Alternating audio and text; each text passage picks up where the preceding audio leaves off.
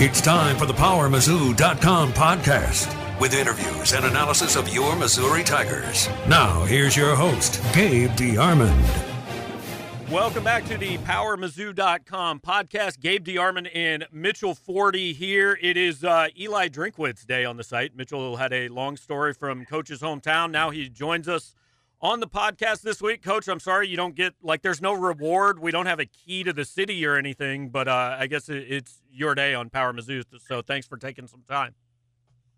Yeah, I'm waiting for either like a free lunch or key to the city or something, but or maybe even just a subscription. Maybe y'all could just give me a subscription. We'll call it good. Huh? I could. I want to be clear that I've been told that's an NCAA violation, so we don't want to but extra benefit? Yeah, something like that. Something like that. Yeah, but, yeah, sounds like a convenient excuse to me. Yeah, that's what I tell everybody. I tell my wife it's an NCAA violation to give her a free subscription. Yeah. So, But spring football starts here on Saturday, so just, how geared up are you and the staff for kind of the first one here in Columbia?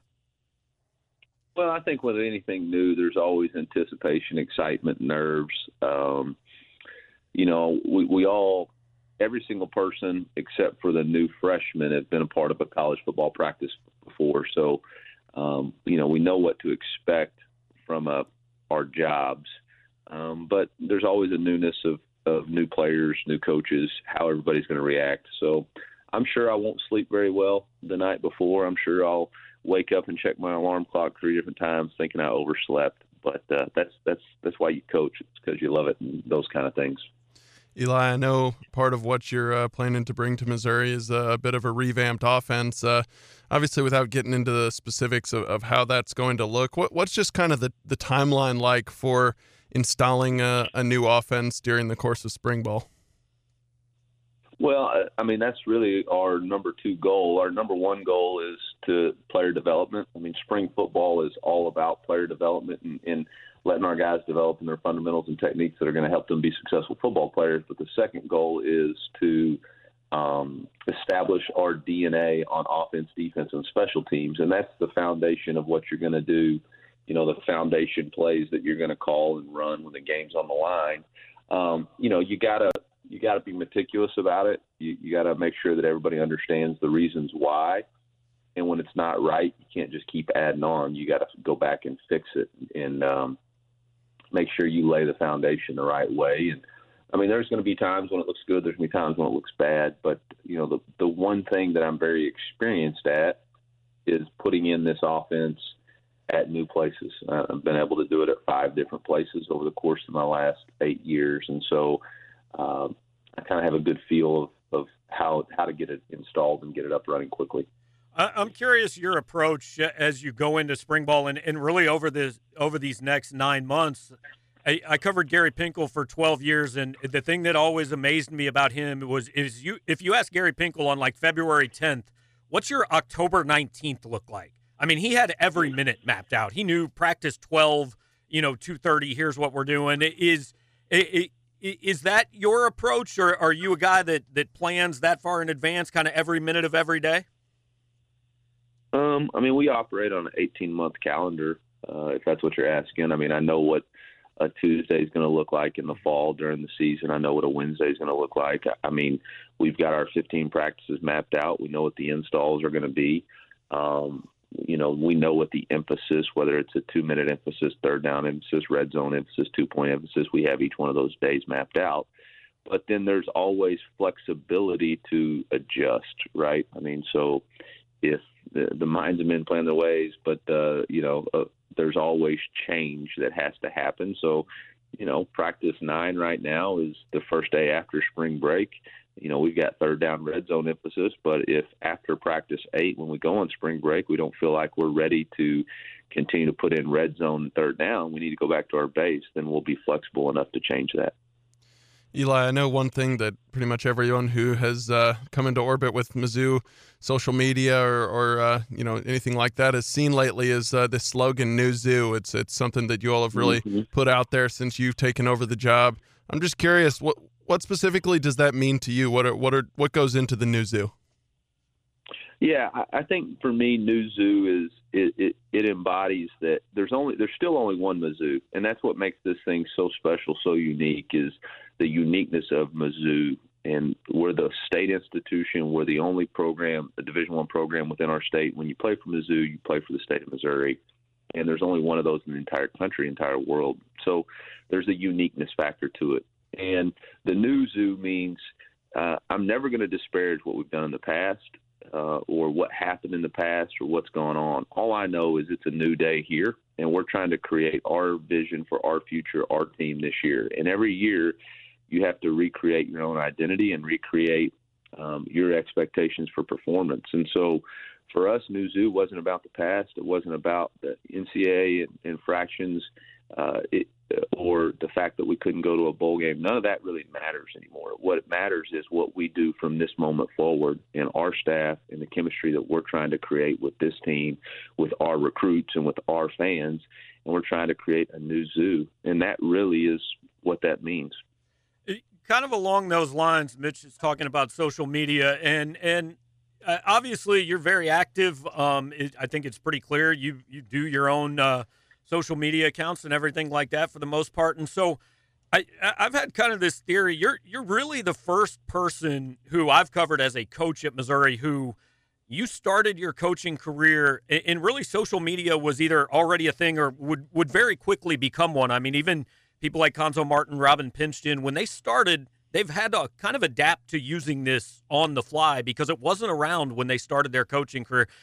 Do you think that in this day and age and how important that is, that's any sort of advantage for you, is that you never really were in a position like this when that didn't exist?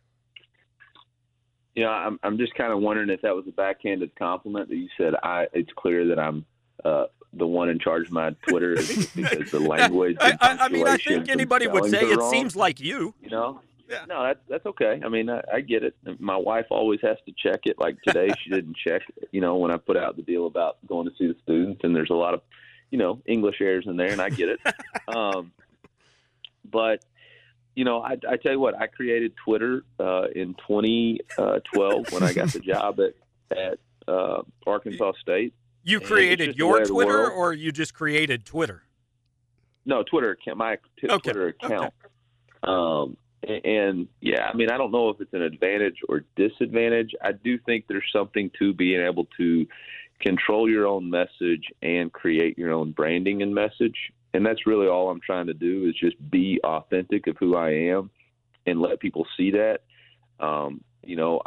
I have a tendency to be active on social media when my focus doesn't have to be strictly on football. I may not be as active during the season, but right now, I mean, everybody uses or utilizes social media in some way. Now, I haven't got into Snapchat or TikTok or any of those yet. I don't necessarily know if I have enough time for that, but Twitter and Facebook and Instagram have been a way that I can engage fans, and people can get a better chance to embrace and understand who I am and what we're about with the new zoo. Gabe mentioned Gary Pinkel earlier, and I know he was the guy that you brought up in your introductory press conference, and then were able to chat with him a little bit then. I'm curious if you've had a chance to continue to meet with him or talk with him, and if there's anything in particular he's told you about this job that's kind of stuck with you. Yes, obviously Coach Pinkel is a guy that, Mizzou is not Mizzou without all the contributions and successes that he's made. And I would be crazy not to tap into that ability to call him and bounce ideas off of him and stuff like that. I mean, I saw him Tuesday or Wednesday. We took a picture together for Special Olympics. But those conversations between me and Coach Pinkel are going to be private. But yeah, there's definitely a relationship there and an open line of communication. And I respect his ability to lead a program. And so I'm absolutely, by no means do I have all the answers. And I think there's, wisdom in getting good counsel, and he would obviously be somebody that could provide good counsel for me. I know you've spent quite a bit of time over the last couple months talking to various booster clubs and making appearances, meeting some of the fans. And I'm just curious, I always know that, look, winning games is the number one way to get people to buy into your program. But in these next few months before you actually play a game, I mean, how important is maybe energizing a fan base that, hey, frankly, over the last few years has probably lost a little of that momentum? Well, I think it all comes down, it's chicken or the egg. If you build it, they will come, or do they come and then it takes off? I think it's both. I think creating an environment that opponents fear to play in is something that we can do. Now, it doesn't mean that every time we step on the field, that means we're going to win the game. It just means we're creating that environment. Creating an environment that when recruits step foot on campus, they realize that this is the place to be on Saturday, and they're sitting in front of a sold-out crowd in Columbia that's going to be able to impact them for the rest of their life if they are from the state. I mean, that's everybody involved, and we can say, well, if you'll win, then they'll come.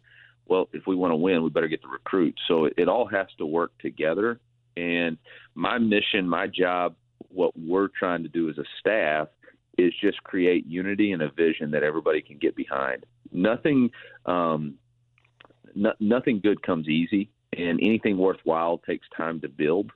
So I don't necessarily know if it's fair to say, well, goodness, if we don't have, an undefeated season this year, then all this momentum's not going to work, or we're not going to be able to sell the crowd, sell out the stadium. What I'm trying to do is create an atmosphere that we're all bought into, and they see a program that's working every single day to represent this state the right way and to create a championship culture and team. And I think they work hand in hand, and I think they work together in creating those. And we need the fans to do their part just like we're willing to do our part. And part of me going out and being wherever I can is I want them to know I'm doing my part, and I need them to do their part. Kind of along those lines, in addition to drawing in-state fans to support Missouri, you all have talked a lot about the importance of getting Missouri kids to stay home. Just how specifically are you all kind of going about really emphasizing the state of Missouri in recruiting? Well, I mean, we've got every coach has an area in the state of Missouri that they're going to be active in recruiting, including myself. And I think anytime that you put that much emphasis on a state, then you're going to know who's in the state. I spoke at a high school event in St. Louis the other day. Just because we're recruiting the state doesn't mean we're just going to take kids. They have to be able to win the SEC East. All right, they have to be talented enough to help us win. But what we got to do is make sure we identify those players and don't overlook them. And that's what we're trying to do. If we've got 10 people in the state and we've got myself in the state and we're active in recruiting, then we're going to be able to identify them, and we're going to be able to say, yeah, we think this guy can play and help us win. Or we can say, you know what, we don't. And it's our judgment. I mean, that's at the end of the day, that's what we get paid to do, is make those judgment calls. And if we're not right, then there'll be a new staff in here at some point. And if we are right, then we're doing it the way we want to do it. And so I told those guys, when I lay my head on the pillow, when this thing's all said and done, I'm not going to lay my head on my pillow and be upset because I shouldn't have taken these kids, or I shouldn't have listened to this coach. I'm going to lay my head on the pillow and say we either got it done or didn't get it done because we stuck to the values and principles that we said we were going to have as a staff. And that's what we're aiming to do. Last thing for you, Coach, and I know you've got things to do, but you mentioned your fifth move in 8 years. Just, is your family settled in, and how excited is your wife maybe that hey, this is a place you might be able to stay for a little bit longer than the last couple stays, just because of the nature of being a head coach in a Power 5 conference?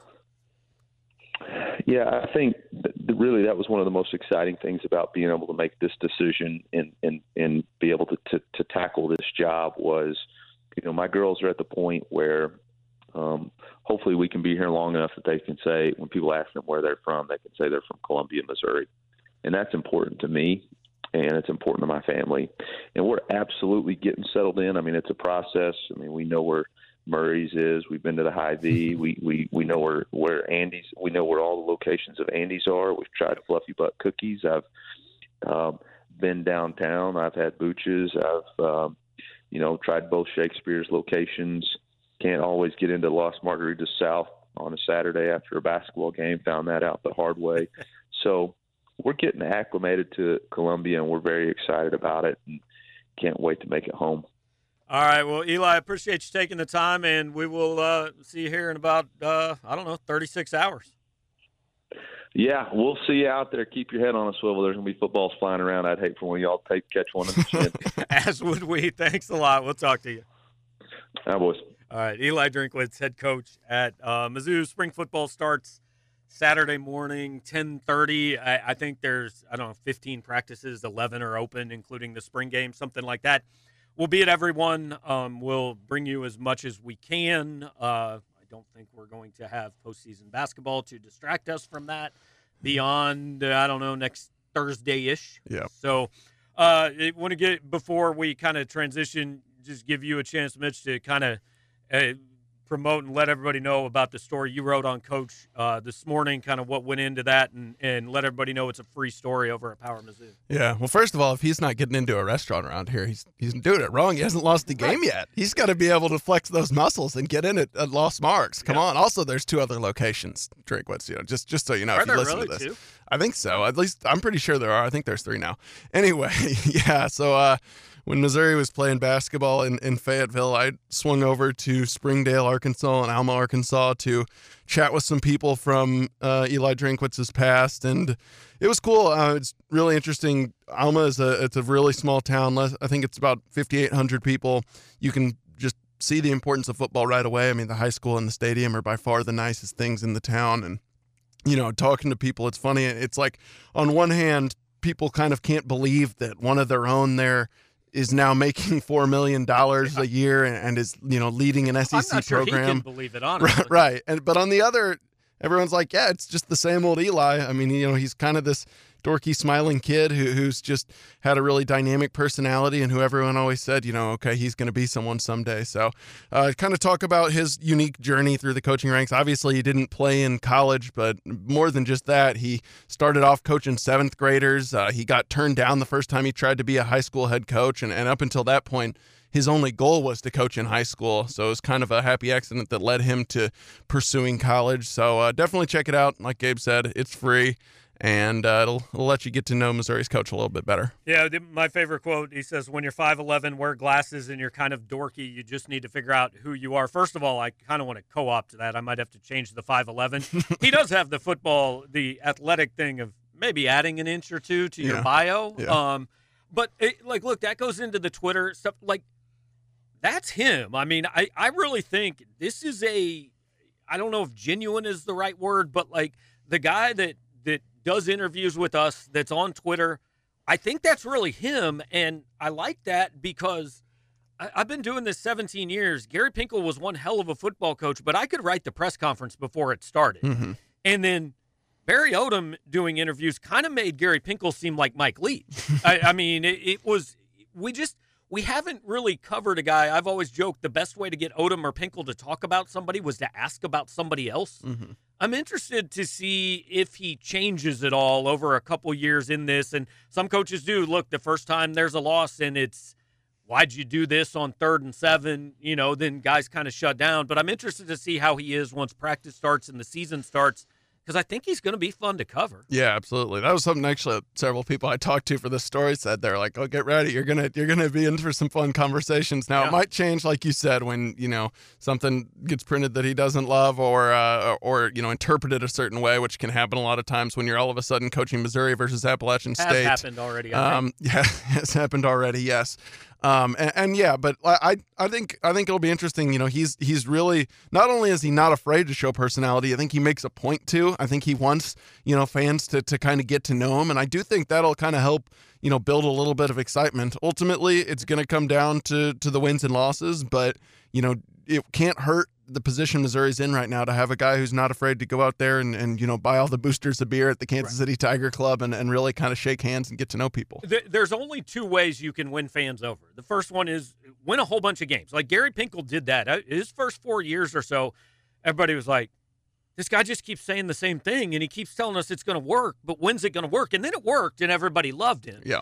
The other way, if you're not winning as many games, and like you said, look, I don't think it's real reasonable to think Missouri's going 12-0 and playing in the SEC title game this year, right? So the other thing you can do is be a little bit of a salesman.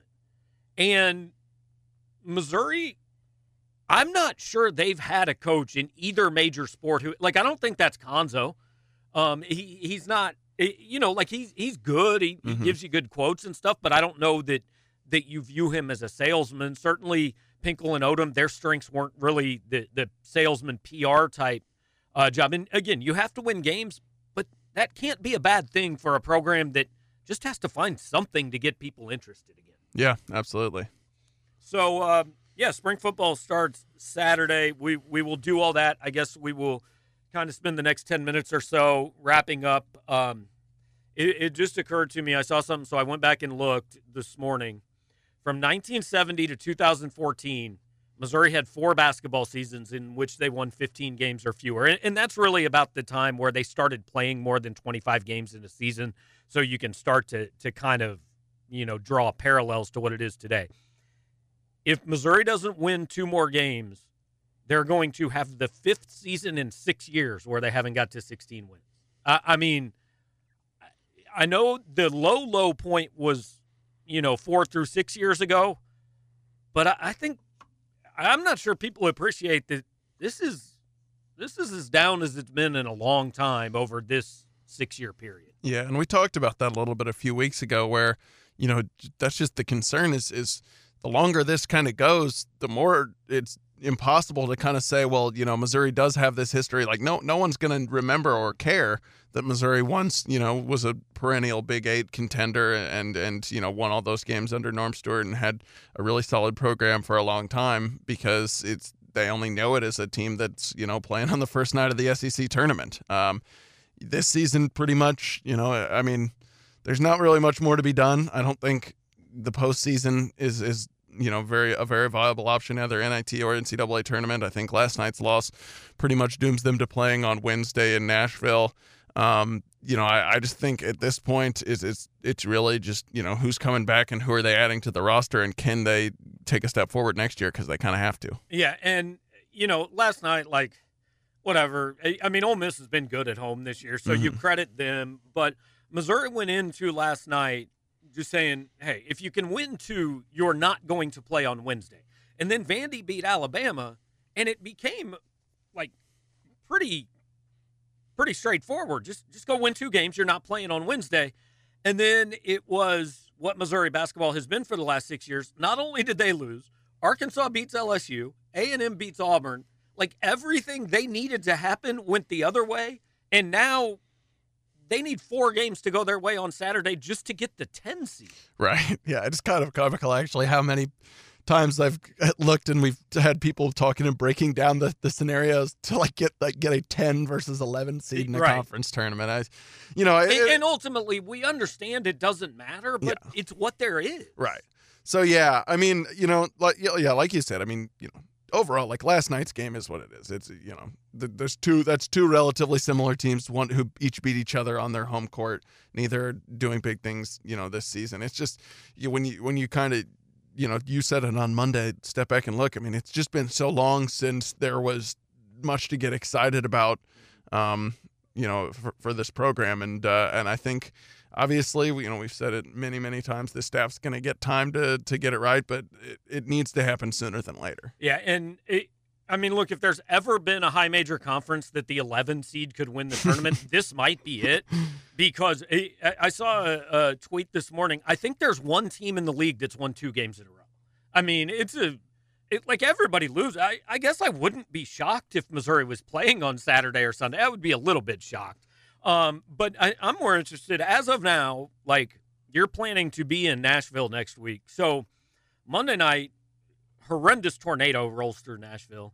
Yes, I saw a story this morning. The first case of coronavirus has been reported in the state of Tennessee. I think there are some definite things in flux about this tournament and about how many people are going to go. Yeah, there's some omens that are, some kind of spooky omens. Look, we don't want to make light of either of those things. So that's not what we're doing. Definitely not, especially the tornadoes. That was definitely tragic. But yeah, no, I mean, there's definitely, there's never, going to be a huge crowd at Wednesday of this thing, early days. It's pretty much dependent on Kentucky fans just buying all the tickets, but that could definitely impact it. Now, Kentucky's still going to be really good. I don't know how many of their fans are going to be scared off by the coronavirus. I don't know. The coronavirus is a whole nother discussion that we probably won't have today, but Right. but yeah, I don't know. It's possible. There's definitely, talk of a lot of conferences and NCAA tournaments playing games without fans. I don't think it'll probably come to that. Just saying that because it hasn't happened before in my lifetime, so I don't know that this, seems like it warrants it. But yeah, it's just kind of a weird vibe right now. It's not only is the chaos kind of on the floor where, you've got teams like 12 through 3 kind of bunched up in the standings, but there's a lot of questions surrounding the ability to just have and watch the tournament as well. Well, and you can't, look, you can't really move the tournament. It actually, I can't remember what year it was, but the SEC Network has actually done a documentary on this. It was in Atlanta, and there was a tornado that basically flooded where they were playing. The Georgia Dome, and so overnight, they had to move things to Georgia Tech for the title game. Georgia actually ended up playing 2 games in one day and winning the tournament. But I don't think you can just, you can't move the tournament to a new city. Right. That's not a thing that's going to happen. Yeah, I think Bridgestone Arena's still there, so if they play the tournament, it's there. And there's too much money in this stuff to talk about canceling a tournament. I mean, I don't know. Theoretically, I guess you could see something where it's like, hey, no fans, no media, or Wednesday night's not happening, only the top 12.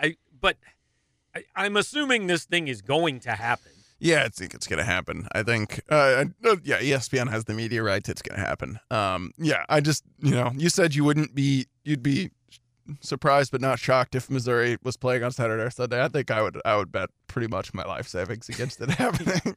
I mean, I would be surprised. Yeah, but who knows? And again, it really doesn't matter because what last night's loss really did. They're 14 and 16 now. So they've got to win Saturday against Alabama. They've got to beat. At this point, they almost want to play on Wednesday, right? Because they get another win theoretically over Vanderbilt, although I don't know that that's a gimme. So that puts you at 500. You still almost have to win 2 more and be 18 and 17 to have any chance at the NIT. Yeah, I mean, this season's going to be by the time we do the next podcast, there's max 1 more game left. Yeah, I think the gist of what we're trying to say is there's really nothing left to play for this season. I mean, they're going to play the conference tournament, and yes, auto bids are handed out at the end of those, so it's worth tuning into. But when we're talking about, the stretches of scenarios of what has to happen to get the 10 seed and make the NIT, I think it's time to move on to next year. Yeah, it's time to move on to spring football, and we'll ride that wave as long as it lasts. And then, midway through, we'll be like, all right, when's basketball start again? Because it's still spring football. So next Thursday, no podcast next Thursday. Mitchell will either be in Nashville or on his way back from Nashville. I will be in the midst of spring football and some other things. So we're going to take next week off. I can't think beyond 7 days from now. We'll have another podcast at some point. Yeah, so please listen. We'll be able to give some. I mean, there'll be a lot of spring football coverage on the site. We'll go heavy on that. Starts Saturday, and then there's 3 or 4 practices a week for the next several weeks. So. Yeah, so read Mitchell's story on Eli Drinkwitz when you get done listening to this, and we'll talk to you next time.